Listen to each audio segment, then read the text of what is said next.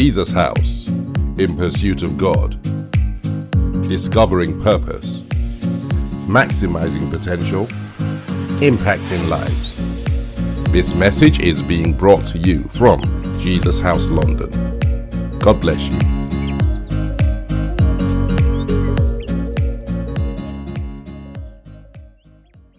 Our Father and our God, we ask very simply that tonight as we come before you, we pray that the word transforms us. We pray, O Lord, that as we spend time at your feet, as we spend time in your word, as we spend time discovering who you are, what you have done, what you have made possible for us, that Father Almighty God, we are transformed into your image with the ability to function as you would function. Father, we ask for brevity, wisdom, and insight. And we submit ourselves totally to the Holy Spirit. We pray that even as we sit at your word, may the gifts of the Holy Spirit flow in such a way that each person goes away with a life-changing experience. And Father Almighty God, we personally welcome each member of each person listening by podcast, wherever you are in the world. We pray that the Lord surrounds you with his person and leaves you with an experience that changes your life. We give you thanks, praise, honor, and glory, Lord, in Jesus' most holy name. Amen and amen. Amen. Good evening, everybody.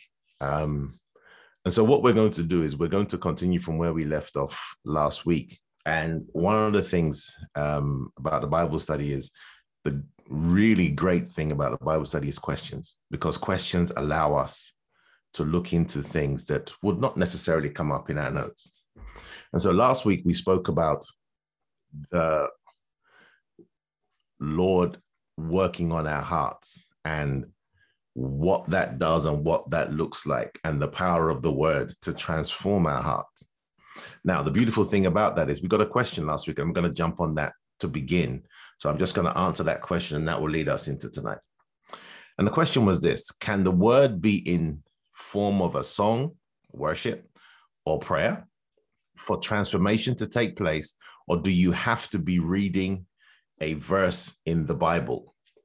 The beautiful thing about it is this: the word of God is the word of God. So whether the word of God is sung, whether the word of God is, whether it's in a worship song, or whether the word of God is coming in the place of prayer, where the Holy Spirit brings it alive, ladies and gentlemen, transformation will come, because the word of God is the word of God. So you can be sitting listening to a sermon, and a part of the sermon will literally jump out at you, because the Holy Spirit will bring that word alive. And as we said last week, it will work on your heart, allowing your heart to first believe and then to function. And so we realize, ladies and gentlemen, when you're listening to worship songs, especially if they are based upon the word of God, when they are based up or you realize they do exactly the same thing.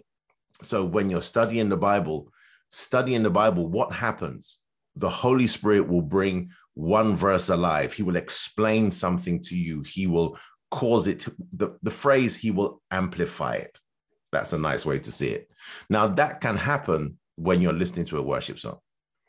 A variety of songs, and it can be different songs at different times. And so once those songs are the word of God, I mean, I'll give you one that just seems to grab me. And the good thing is we sang it on Sunday, which is Yeshua. Yeshua means Joshua, Savior, or Jesus. And that song sings that my beloved is the most beautiful among thousands and thousands, which is taken from the book of the Songs of Solomon. And what you realize at that point in time, that that word, for me, that song just took over my experience for a couple of weeks. Every time I put it on, it was like I was in tears. And this is what worship does. And this is that worship will create an environment for you to come into God's presence, but it also creates an environment around you for God to come into yours. And that's where transformation takes place. And that has sat in my heart. And a range of songs, think about them. One of my favorites is the hymn, Pass Me Not, O Gentle Savior, which is taken from Genesis 18, verse 1, where Abraham says to the Lord, as he comes towards him, not knowing it's the Lord, that do not pass your servant by, that you must have come to me for a reason. That's Genesis 18, reading from verse 1. You also realize now that song means so much to different people. Why? Because it's the word of God. And what does it do? It reinforces who God is, what God means, what God wants to do in your life. And so that's it. So whether the word is in prayer, whether the word be spoken in prayer, spoken in confession, whether the word be spoken, whether the word be studied, whether the word be sung, the word of God will do what the word of God does. Why? Because the person who brings the word of God alive in our hearts, the person who is our teacher, is the Holy Spirit. And he can work wherever. So you can literally be walking along the road and you can be praying in tongues, or you can be just praying, or you can be just talking about the word of God and something will just click. That's the Holy Spirit. And he's our teacher. And that's when transformation takes place. To use a common term, a more popular term, is the penny will drop. A light bulb moment goes on. And so the question we got, thank you very much for the person who asked it. Really appreciate it. And it really helps. So what do we say? This also, before I go off this subject, let me go back to this. The word of God transforms, particularly when we spend time in meditating on the word. Now, I can be meditating on the word when I'm singing. I can be meditating on the word when I am praying. I can be meditating on the word where I'm going over something I've just read. And what does meditating on the word mean? What does meditation mean? The root word of meditation is to mutter, to repeat to oneself, to chew over until it is, also is where we get the concept of processing the word of God. And so you can be singing a song. And let me say it this way. I'm sure I'm speaking to someone, and there's a reason that we've grabbed this question first. During the most difficult periods of our lives, when prayer is difficult, when you've prayed to the max, for us, God gives us, or for me, God will give us a song. And that song will drive home a point. And it just drives home. And what is it? What happens when you're singing that song, or you're meditating, or you're confessing the word? Literally, it's you find yourself in the presence of your Father, and the Holy Spirit will do what Jesus said he will do in John chapter 14, verse 26. And that is, he will be your teacher. He will be the comforter. He will be your standby, your strength. He will be your counselor, your advocate. He will be your guide. And so what you begin to realize, ladies and gentlemen, and that's why the question was absolutely wonderful, talking about transformation, the word of God in almost any form, but in particular, when you are meditating on the word of God, that means you're repeating it to yourself, you're thinking about it, you're imagining it, you see yourself in the answer. That's when transformation happens. And that can start off when you're praying, can start off when you're on a walk, that can start off when you're driving, can start off when you're in church, can start off when you're studying, reading the Bible, or when you're confessing it. So ladies and gentlemen, hopefully that answers the question. And it's a really, really, really good question. Fantastic question. And so thank you very much for that. And so please keep the questions coming. as many as we can, we will address. If we don't address them immediately, we'll let you know. Also, somebody has asked a question, and I'll grab this before we go to our declaration. The recordings are on the podcast, so they've been put up. Thank you to the multimedia team who had a lot to do over the last two to 3 weeks, but they've got it up there. So you'll find that the last 2 to 3 episodes of what we've been talking about. So just look for the Jesus House Bible Study on the various platforms, and you'll find it there. Again, fantastic question. Okay, ladies and gentlemen. So what are we talking about tonight? Tonight, we're talking about, so we go from the heart, and let me read through our base scripture when we're talking about God transforming, where we've spoken about new wine. So now we're looking at the wineskin in a human being. And we've said that is the heart, the soul, and the mind of a human being. And so we've looked at what God wants to do with our hearts. And now we're going to move to the second part, and we're going to look at what God wants to do with our souls we're going to try and do it in 40 minutes. So that should be fun. But that's the part we're looking at. And so, but I'll go over that scripture. And so if you turn in your Bibles, please, ladies and gentlemen, to Matthew 22, and I'll read from 37 to 40. And I'll read it in the Amplified Bible this evening. So Matthew 22, 37 to 40. And I'll read it in the Amplified Bible.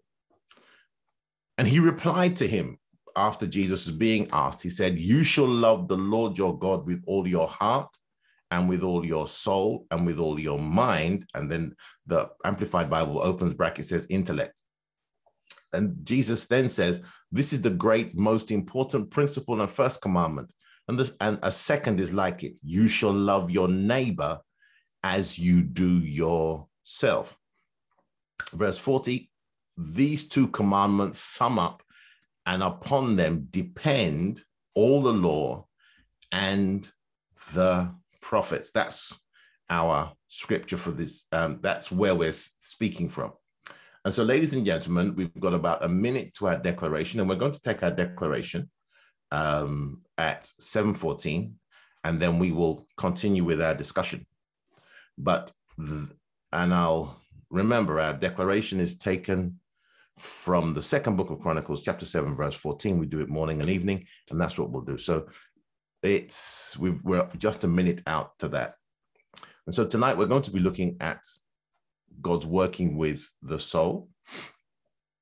And we've looked at what the heart does, and we've looked at the great things about that God will transform. So we're going to start with the soul, and we're going to start with a very interesting scripture. But let's take our declaration first. So we've got about 30 seconds. I'll just, for sake of sticking to the time, we've got about 30 seconds to 7:14. And if you would like to know where that declaration is, 2 Chronicles 7, verse 14. And then we will go on from there. And so we will start our declaration at 7:14. It is in the chat if you don't know it by heart. And so, ladies and gentlemen, so let's take our declaration. O Lord, we are your people, called by your name. We humble ourselves, we pray, and seek your face. Hear from heaven, Lord. Forgive our sins and heal our land. In Jesus' name we pray. We declare our land is healed in the name of Jesus. Amen and amen. And so, ladies and gentlemen, if the amens are flooding into the chat, that's absolutely wonderful. So let's begin. So speaking of what we want to talk about is the soul. And so it's a very important scripture. So what I want to do is, just before we talk about the soul, I would like to please turn in your Bibles to 3 John. That's the 3rd book of John. And we're going to have a look at it. There's only one chapter, but we're going to have a look at verse 2. And I'm going to read from the King James Version of the Bible. And so as we begin our discussion on the soul, this is where we'll start. And the Bible says, "Beloved, I wish above all things that thou mayest prosper and be in health, even as thy soul prospereth." So when we're thinking about new wine and new wineskins, we've spoken about the heart, and the purpose of the heart is to believe God's word and then to produce words. That's the source of our words that change our lives. The purpose of our soul is to make decisions. It's where the ability for a human being has the ability to make choices. And that ability is precious before God, where we are able to choose. And the Bible says the following. The Bible says, "I wish above all things that you may prosper and be in health." Now, when we say prosper, that's not just financially. It means anything you touch comes to a successful fulfillment, whatsoever it may be, whether it be family, whether it be marriage, whether it be business, whether it be school, whatsoever. The Bible says, "I wish above all things that you may prosper and be in health." Now, being health is, yes, your physical body, and if that's the first meaning, but there's also the meaning of anything that is not in accordance with what God wants is restored to the original state. And then John says the following: "Even as thy soul prospers," meaning the condition of your soul determines our prosperity and our health. Now, that is really important. So what does the soul do? It determines our choices and our decisions. And that's what we're going to have a look at tonight. So when we're talking about new wine into new wineskins, the Lord wants to literally transform the condition of our souls. And so let's have a look. So the condition of our souls determines our choices or our decisions. So if your soul has 3 parts, and I'm going to look at all 3. We're going to look at all 3. Your soul contains your will, your emotions, and your intellect, or your conscience, to use a phrase. So your soul is the part of you that makes the decision. That's where you make choices. It's the part of you that allows you to feel and connect with something by your feelings. That's what your emotions like. And it also is the part of you that holds within it the ability for you to judge or to process something, to come to a decision. That's where we have our conscience. That's where we process things. Now, it's really important. Why is it so important? So why is it so important? Because once you've made a decision, decisions produce consequences. Choices produce consequences. So life for us as Christians is a series of choices. And so when the Lord says, I want you to love me with your soul, means I want to transform your soul in such a way so that your choices and your process to making choices is submitted to me. So you will, as John says, you will always prosper. Now, what I want to say here very clearly is this. The heart, the soul, and the mind all work together. And so although we're addressing them in 3 separate parts, just so we're clear, Remember, your heart, your soul, and your mind, they all work together. And so let me show you how it works together. And I'm going to use a particular area. I'm going to use the first time it appears in the Bible to demonstrate the fact that your heart, your soul, and your mind, they all work together.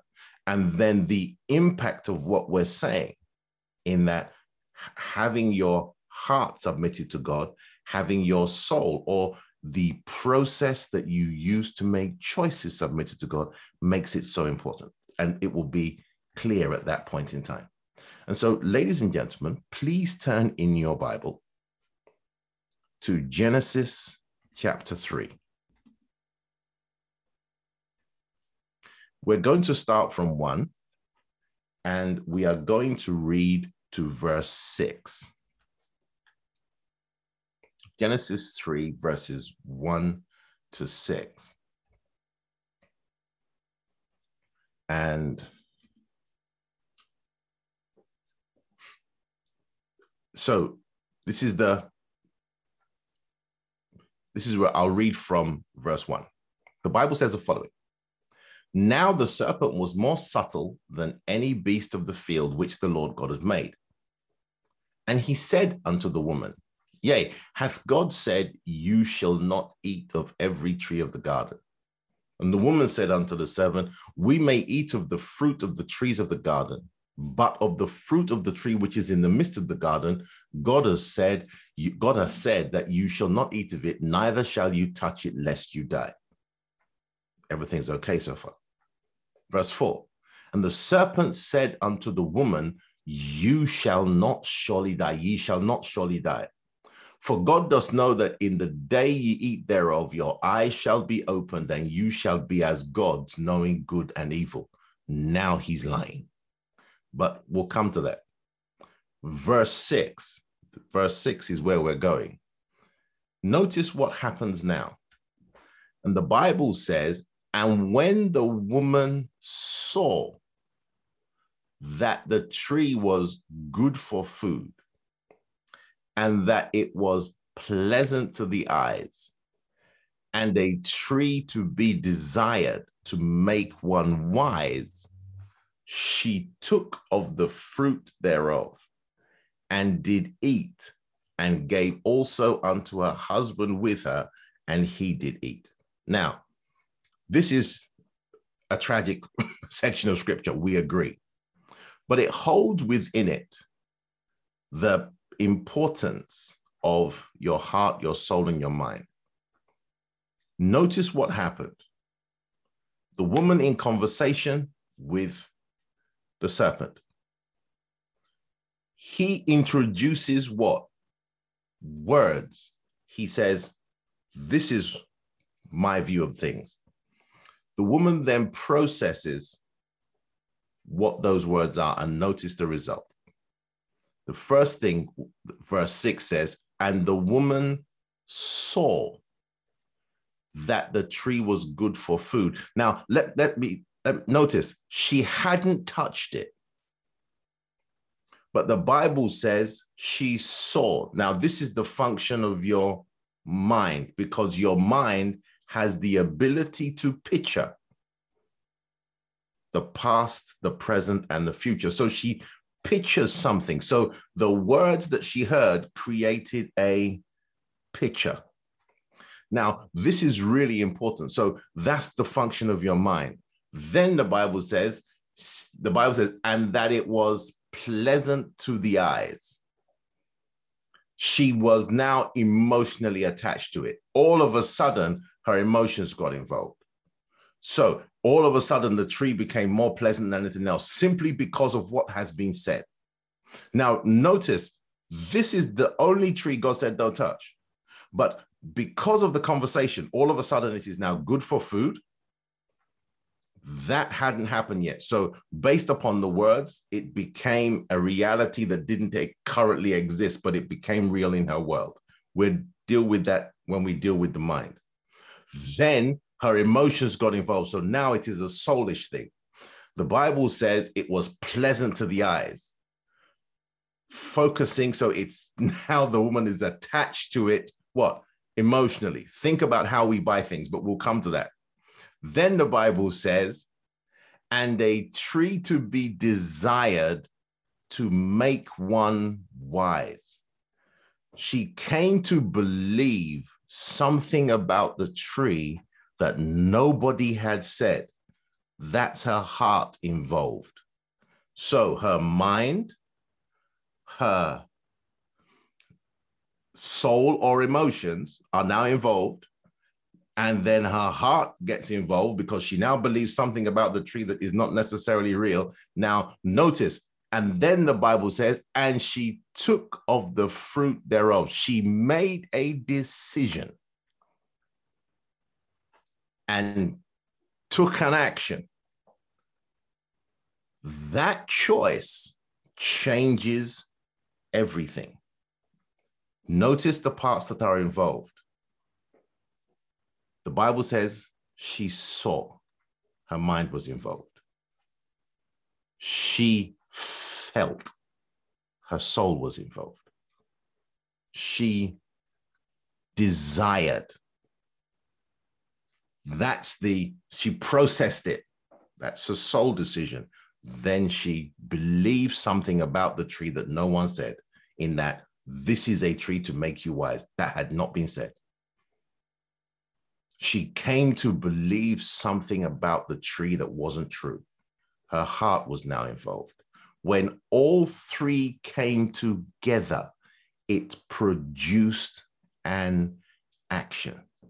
Ladies and gentlemen, that is why your heart, soul, and mind are so critical, because it is where we process and come to action. So we spoke about the heart last week. Today we're talking about the soul. And the soul has three functions. Your will, that means you make a decision.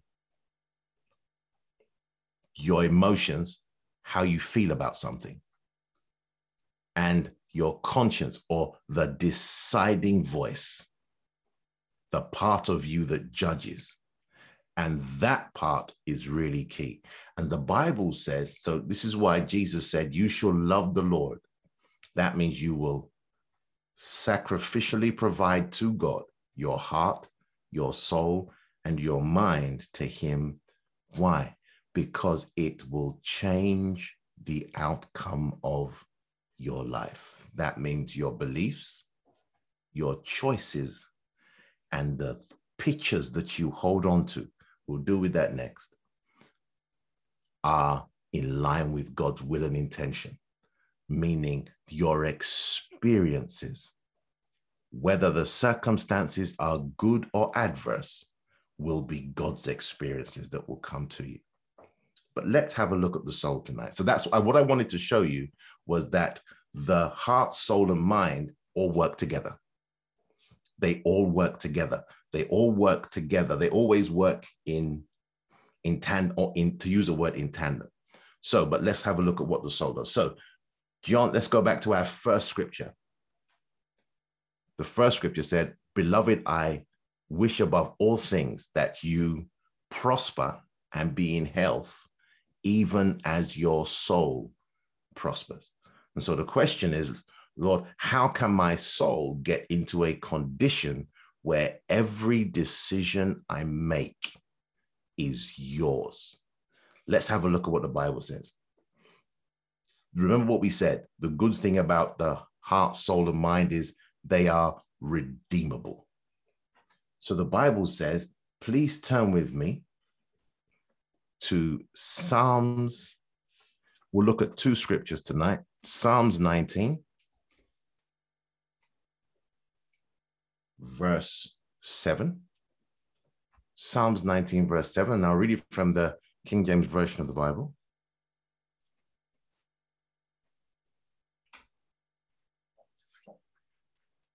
The Bible says, Psalms 19, verse 7, the law of the Lord is perfect. Then it says, converting the soul. The next part has a semicolon, and then there's the next part. And then, so we're going to take the whole thing. The law of the Lord is perfect, converting the soul, semicolon. That means whatever comes next explains what went before. That's the beauty of seeing as a colon. When you see a colon written in text like that, so this is a Bible study. This is what happens. When you see a colon in text, it means what comes next. It's a grammatical expression. What comes next explains what went before or makes it clearer. Then the Bible says, the testimony of the Lord is sure, making wise the simple. Notice what the Bible says. The Bible said the law of the Lord is perfect and it converts the soul. The Bible says the testimony of the Lord is sure. That means it's set. There is when it comes to the word Lord, it's set. It does what it's meant to do. It is set. There's no changing of it. It doesn't change. It doesn't change whatever time or season it hits your life. It doesn't change. It's sure. It's reliable. It's an anchor. And the Bible says it makes wise the simple. Notice somebody who's simple and somebody who is wise is indicated by their what? Choices.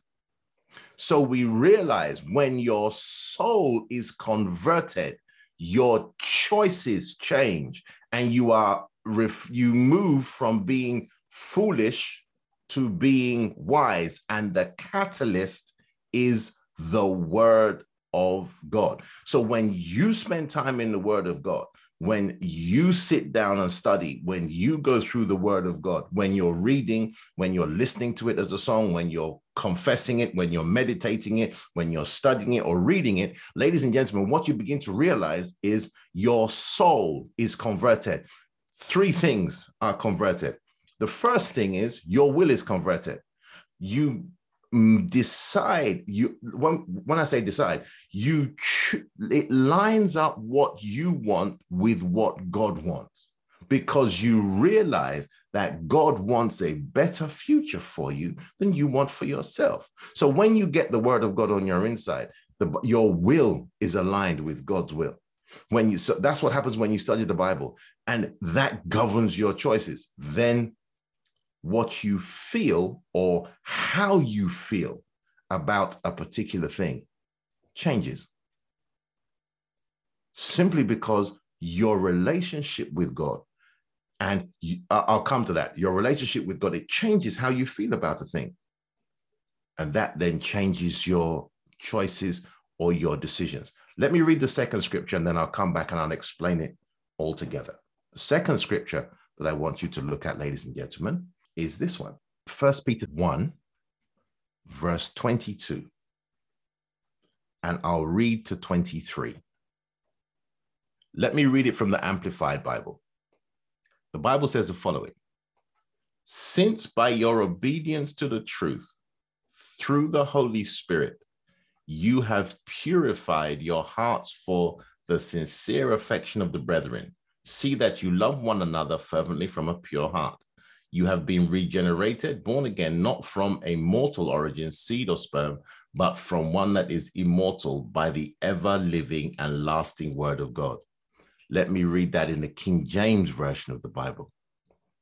The Bible says, seeing ye have purified your souls in obeying the truth through the Spirit unto unfeigned love of the brethren, see that you love one another with a pure heart fervently.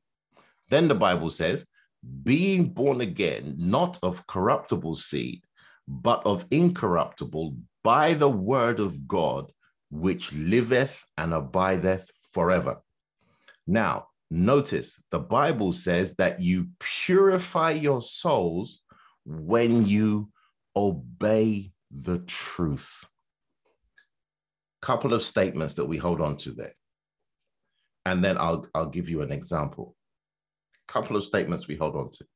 The first one is, whenever you obey the truth, it purifies your soul, or you come to a realization that what God said about something is true. I'll give you an example. And then I'll make a statement. Monday, many times, when we come off for preachers, Monday really is a day of rest for us. Many times we do our very best. But I'm a very restless person when it comes to, I like being active, especially when I think I've got things to do. And so today I had quite a few things to do. And my mind was on tonight. At about 5 o'clock, normally I would just dive into what I'm about to prepare, and I would say, okay, Lord, let's just go for it. The Holy Spirit said, you know what? Before you do that, I want you to rest. And I'm thinking, but Lord, I've got a lot to do. He said, no, I want you to stop. Take the next 2 hours off. Just stop. Just literally rest. I thought, okay, I would. Rested for a couple of hours, came back, did 1 or 2 more things. The Holy Spirit said, rest again. I rested. I was very tired and I acknowledged it. Just an hour before the Bible study, as I came to sit down, the Holy Spirit said, okay, by the way your day has panned out, you haven't done your Bible study. So he said, sit down with the Bible and just read the next piece of your Bible study, not tonight's message, just the next piece. So I started reading it. And what I learned, ladies and gentlemen, without any reservation, changed my life. Why am I telling you this? Each time you obey the Holy Spirit, it resets your soul. So the next time the Holy Spirit tells me to rest, he won't have an argument because of the outcome of the last time he told me. And I wanted to use that as that's the freshest example I've got. It's just happened. When the Bible says that your soul is purified by obeying the truth, each time you obey the Bible, each time you do what the Lord says, and the outcome shows you that God was right and we were not, it purifies, literally scrapes a little bit off your soul. So the next time the Lord says, do it this way, there will not be, notice, there will not be an argument with him that, Lord, I've got so much to do. Notice, what is that? That's just fear and anxiety. That I've got so much to do, Lord, I've got so much to do. But when I realize that, Lord, if I yield to you, you are actually right. This is how I say it. You are God and I am not. But you need reminding. It's not that it, and this is what I wanted to use this example particularly. Renewing your soul is a process, not an event. So as you read and study the Bible, looking at all 3 of our scriptures today, if you look at it, what it says is when you repetitively do what the Bible says, it changes the way you make choices. And I will give you a few examples. So what I want you to do is realize is, ladies and gentlemen, it is a process. It's a process. And so notice what the Bible then says. Then the Bible says in verse 23, 1 Peter 1:23, the Bible then says, being born again, not of corruptible seed, but of incorruptible by the word of God, which liveth and abideth forever. Why is that so important? Because all of a sudden, the way you approach circumstances and situations will be from God's perspective, not yours. And the result will be when God presents a situation to you. First, there will be a willingness that God, if you're telling me this based on what I know and I have experienced, I'm with you. It may not make sense to everybody else, but I am with you. That's the first thing. Then the Bible says there will not be the emotions that usually associate when somebody presents something to you that is new or challenging. And the usual emotion is fear or anxiety. Because God has come through in the past, because God's word has put into your heart the fact that God can be trusted, the emotions will be, Lord, although I don't know, I can come to a conclusion, and this is my decision, that, Lord, I'm going to trust you. The results then kick in. It is a process, and this is how we purify our souls. Because then when God now wants you to make a choice that doesn't really make sense, but somebody else's life depends on it, he can work with you and through you, knowing that he can change your schedule. He can direct you. He can ask you to do something that others may not do, and you get results that others will not get. Does that make sense? I really hope that makes sense. And so I have a question. I'll come to it in a minute, but that's really key. So when the Lord, when we say purifies, it means to remove all resistance. And think about it. When you look at the life of Jesus Christ and you look at the life of the people who followed God, notice they had that about them. When God said go, they went. When God said go, they went. And so let me add a scripture that came to me while we were talking about this, and I hope this blesses somebody. Please turn in your Bible to the book of Isaiah, chapter 1, verse 19. This backs up what John was saying. Isaiah 1:19. Listen to what God says. I hope this changes somebody's life. The Bible says, if you are willing and obedient, you shall eat the good of the land. Now, notice the quality of the obedience. There is a willingness first, and then an act of obedience. And the Bible says the combination of the two will cause you to eat the good of the land. This, please, I really got you to get this. Please hear me. Notice in your soul is where willingness sits. So when God wants to bless you, he requires you to be willing. For you to be willing, your soul has to be worked on. That's where the willingness lies. Because notice, why do we decide not to do what God wants to do? False information that we may not be able to corroborate. But what does it produce? It produces fear, anxiety, and resistance. And therefore we say, you know what, God? Based on what I'm thinking, based on what I'm hearing, I'm going to do it my way. And I've done it.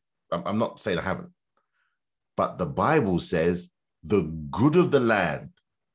That means where whatsoever you do, whatsoever you are confronted with, prospers, comes to a successful, godly completion. The Bible says there are two things involved: willingness and obedience.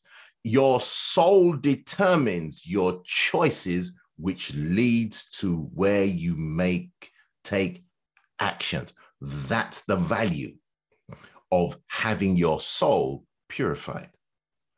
Because when God can work through your choices,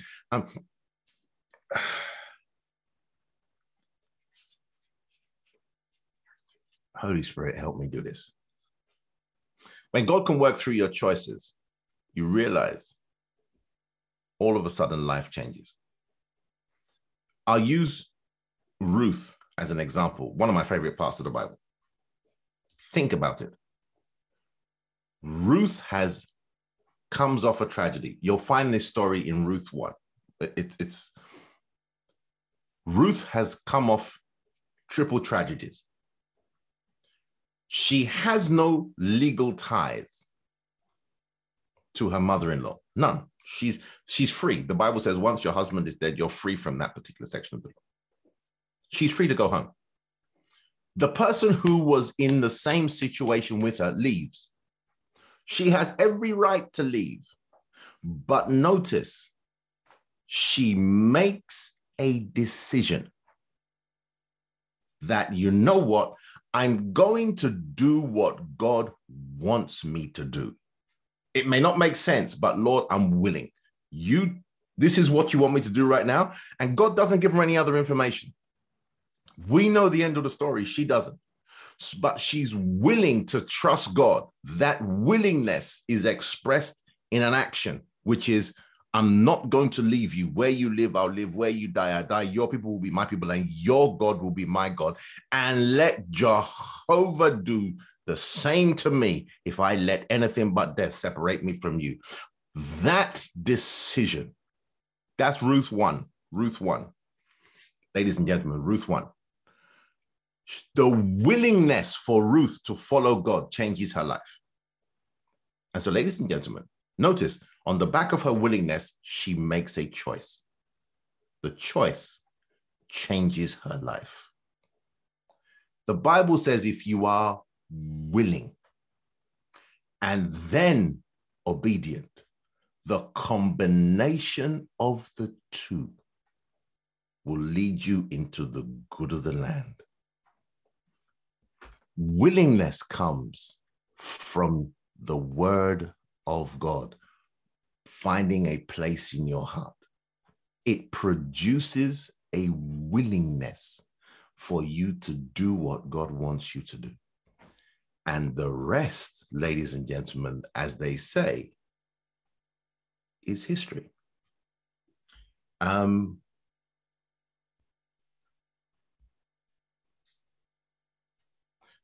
Okay, we have one question, and then I might just move on, but we've made great time. One of the questions is, when you don't listen to the Holy Spirit, does your soul then become unsettled until you listen? I love that. I love that question. Please, when you think about it, when you don't listen to the Holy Spirit, he will do his very best to get through to you. And that may lead to an unsettled feeling on your inside, a restlessness, something about you. It's almost inexplicable. That's the Holy Spirit working with your spirit. Let me put it in context. In Luke 22, okay, same story, but I'll read it from Mark 14, just to back up. Mark 14, verse 34. Great question. Mark 14, verse 34. Jesus is about to go to the cross. There is a necessity for him to spend a time in prayer like nobody has before. Notice how the Holy Ghost gets to him, how the Holy Ghost encourages him to pray. Jesus says to his disciples, and I'll read. I'm going to read from verse 34 is our target. I'll read from verse 32 so you get the full picture. The Bible says, and they came to a place which was named Gethsemane. And he saith to his disciples, sit ye here while I shall pray. But then he pulls out his three main men, and he taketh with him Peter, James, and John, and began to be sore amazed and to be very heavy. Now, when you think about that, let me make sure that I've got you. So the Bible says that he began to be, something on his inside became, as you said, unsettled. Verse 34 is where we're going, and then we'll look at this maybe in simple English.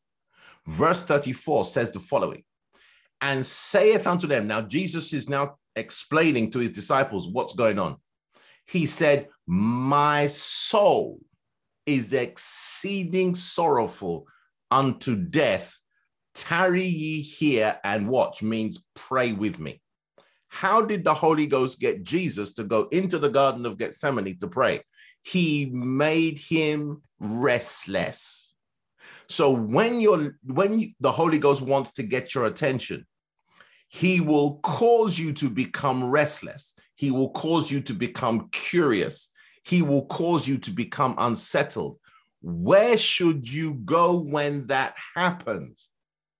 Into the place of prayer, whether it be study, whether it be prayer. But notice, the person who is making you restless is the person who wants to give you the answer. And so this is one of the ways that the Holy Ghost does it. And the beautiful thing is, then Jesus takes all that feeling and translates it into intercessory prayer like we've never seen before. He prays like no man's business, but it's boiled down to one question: that, Lord, if possible, let this cup pass from me. But he said, if not, he said, notice the phrase, and this is why the Lord made his soul sorrowful. I'll read on, verse 35. I'll read on. I'm now in Mark 14, verse 35. The Bible says it better than I can. And he went forward a little and fell on the ground and prayed, if it were possible, the hour might pass from him. And he said, Abba, Father, all things are possible unto thee. Take away this cup from me. Then he makes this statement. And remember what we're talking about. Nevertheless, not what I will, but what thou wilt. What did he say? He said, God, no matter how I feel, I've made a choice. Not what I want. My will is what you want. And that changes the course of history for humanity. That is how powerful your soul is. Great question. Thank you very much.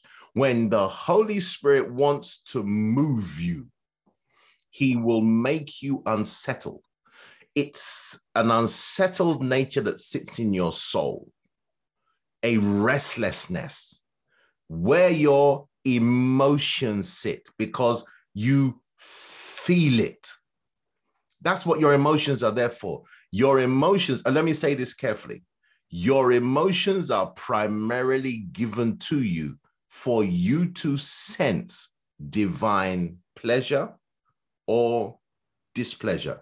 Meaning your emotions were given to you so that you could sense when an invisible God wants you to go left or right. That was the original reason our emotions are given to us. It connects us to the invisible. So what did God do? He got to Jesus. He got into his soul, got into his heart and soul. What did he do? He made him restless. Jesus then follows the process through.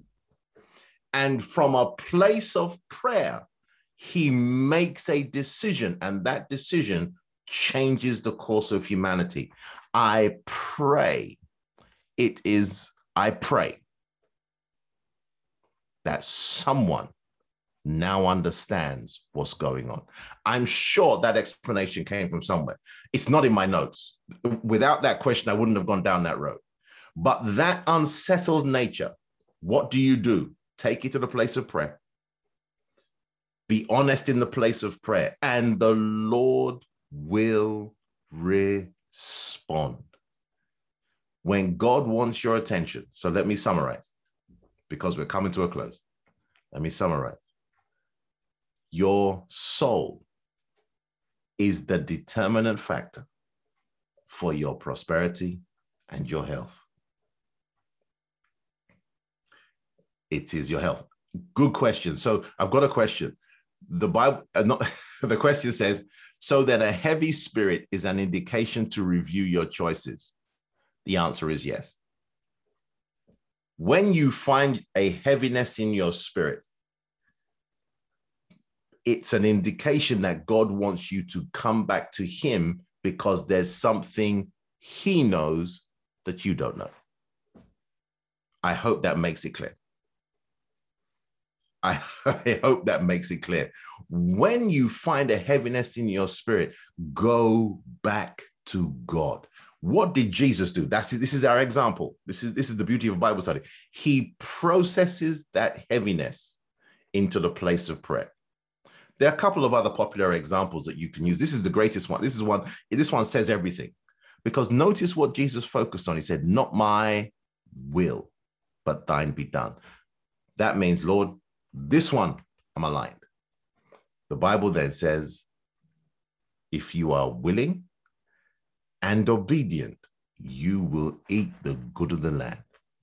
And so, ladies and gentlemen, I hope that's helped. Next week, we'll deal with the mind and we'll close this out. So we'll close it out next week.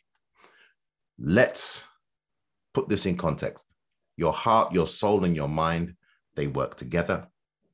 Your soul determines your choices. It holds within it your will, your emotions, and your intellect or conscience, the part that says, you know what, will go left or right, where you may, all three of those things combine for enabling you to make choices. The life that we experience is the sum total of the choices that we make.